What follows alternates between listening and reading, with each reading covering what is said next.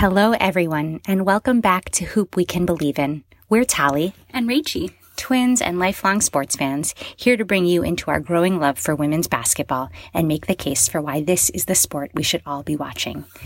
Today, we're going to be zooming in to a topic that we've alluded to in many of our previous episodes, all three of them, and that's activism in women's basketball. Today, we want to bring you into why the activism in the WNBA feels particularly unique, and why it's, again, one of the reasons we should all be watching. So, Rach, I know for you, actually, activism was the road to getting into the WNBA, and we talked about that a little bit earlier, but I would love for you to tell our fans again how that journey happened. Yeah, so I think I did talk about this on the first episode, but to give a little bit more context, last year I was listening to a podcast by Alicia Garza, one of the founders of the Black Lives Matter movement, and she was interviewing Layshia Clarendon, who's an amazing basketball player, then of the New York Liberty, now of the Minnesota Lynx. And Layshia is a member of the executive team of the WNBA Players Union, who was a part of the collective bargaining agreement negotiation, but also helped to really put together the bubble, the wubble that was where the WNBA season happened in Florida last year during COVID, and talked about what it was like to really kind of set the terms of the season for the WNBA. And a lot of players decided that they would go, but they would only go if they could really take a stand and make their season at a really tumultuous time mean something. And so they decided as a group, with a lot of conversations, to dedicate the season to justice for Breonna Taylor, to dedicate the season to the Say Her Name campaign, which really focuses on justice for Black women and girls who have been murdered in the hands of police, and just the broader Black Lives Matter movement. And this work had been happening to really take these stands, but there was one owner named Kelly Loeffler of the Atlanta Dream who had been a bit of an obstacle to really making sure that the whole league was on board with this direction. And it turned out that you might actually know that name because Kelly Loeffler was also a Republican senator from Georgia at the time who was running for re-election against Raphael Warnock. And she was causing all kinds of problems in the WNBA. And then they decided as a league, and really also from the starting point of the team, the Atlanta Dream, that she was a part owner of, that they would take a stand against her. And they started to wear Vote Warnock shirts before games. And the Atlanta Dream did this, the larger WNBA did this. The whole league really kind of took this on as a campaign to really work towards Raphael Warnock beating her, which is a pretty badass move. And it turns out you can really link his fundraising and poll numbers skyrocketing to the moment that this started to happen, and the press that it started to get. And so I heard this story from Layshia Clarendon on this podcast about how central the WNBA was and how central the WNBA players were to ousting her from the Senate and really helping to flip the Senate.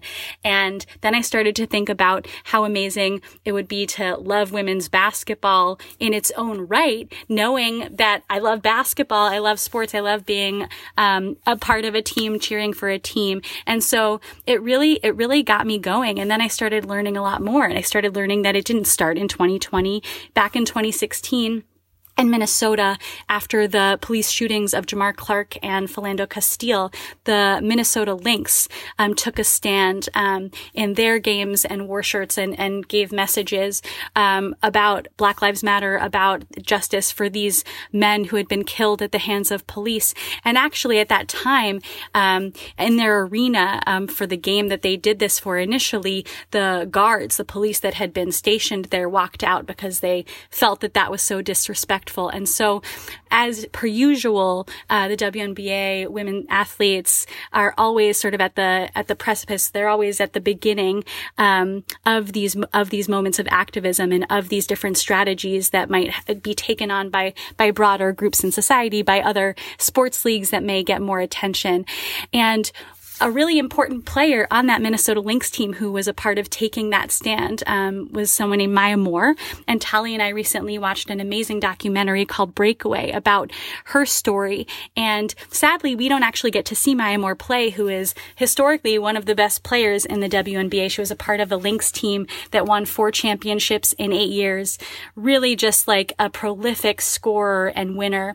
And we haven't seen her play, even though she's 32 and sort of at the prime of her basketball playing years, because 3 years ago she decided to step away from basketball. And the thing she stepped away to do was to help overturn a wrongful conviction of a man named Jonathan Irons, who was convicted at the age of 16 in Missouri of armed robbery in a case that clearly had no evidence, where it turned out there was a lot of tampering by the prosecutor and the police involved.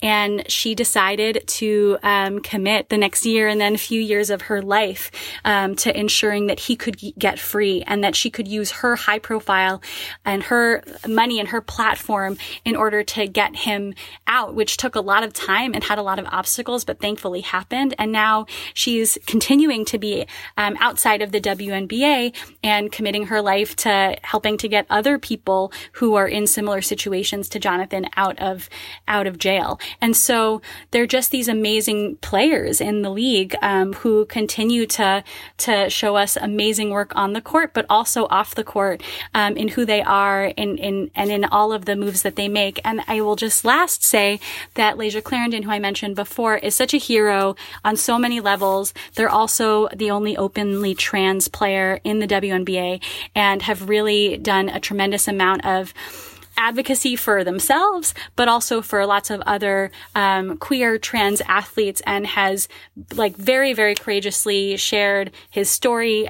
He uses all pronouns with the world, and I highly recommend a really incredible ESPN magazine cover story by Katie Barnes that can share a little bit more. But learning about these players as they take these stands and what really drives them has been almost as compelling, if not more compelling, as the work that they do on the court. And to see that kind of integration has been so incredibly powerful. I really agree with how powerful it's been. And I think something that I've been so struck by, and this was really pointed out in Maya Moore's acceptance speech of the ESPY award that she received within the last few weeks. For those of you who don't know, the ESPYs are like the sports Oscars, and she received the Arthur Ashe Award for Courage because of her work. And one of the things that she said was, the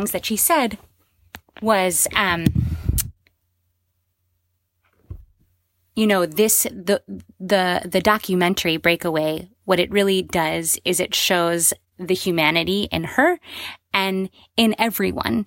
And I think so much of this activism is really a product of the fact that every athlete is a layered human being that has hopes and fears and passions.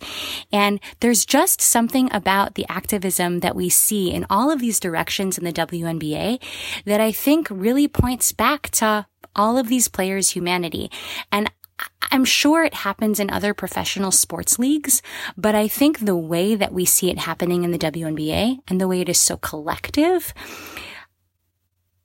I just feel like it makes sense that it's coming from a league that is 80% Black women and almost all women. And that is just a really compelling and beautiful thing. And I think the basketball brought us here and is keeping us here, but I think the activism is adding an extra layer of why it's touching us so deeply and why we want to bring you all into it. I think these stories are the reasons we even created Hoop We Can Believe In, the reason we can even have a title that says Hoop We Can Believe In. Amen. Amen. Tal, there's the activism, there's the balling on the court, and I'm just wondering, from this week, were there any particular moments that brought you joy in the WNBA? Well, we are currently in the Olympic break, which means that until the Olympics in Tokyo starts, we're not going to have WNBA basketball to watch. But last week, to start off the break, the USA Olympic women's basketball team played against the WNBA All-Stars, who were not on the USA Olympic team. It was an incredible matchup, and spoiler alert, the WNBA All-Stars beat the Olympic women's team, which was really exciting to watch. We're going to get to watch the USA women's team, so I'm just going to take this moment to lift up the players who did so incredibly on the WNBA All-Star team.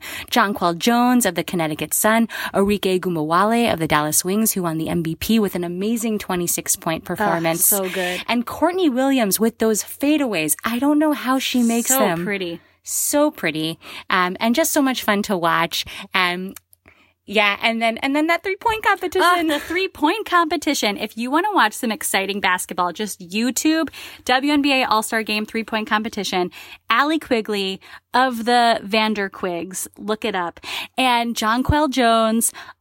So good. So much suspense. Just knocking down buckets all over the place from everywhere. It's so exciting. Just go watch it. It's going to be the best.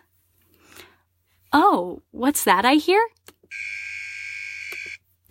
And that's the buzzer. That's time for today. Thank you to our listeners for joining us, and thank you again to our executive producer, Liz Ashleman, as well as Rachel Fichtenbaum for the name Hoop We Can Believe In. This has been Hoop We Can Believe In. We're Tali and Rachie, signing off.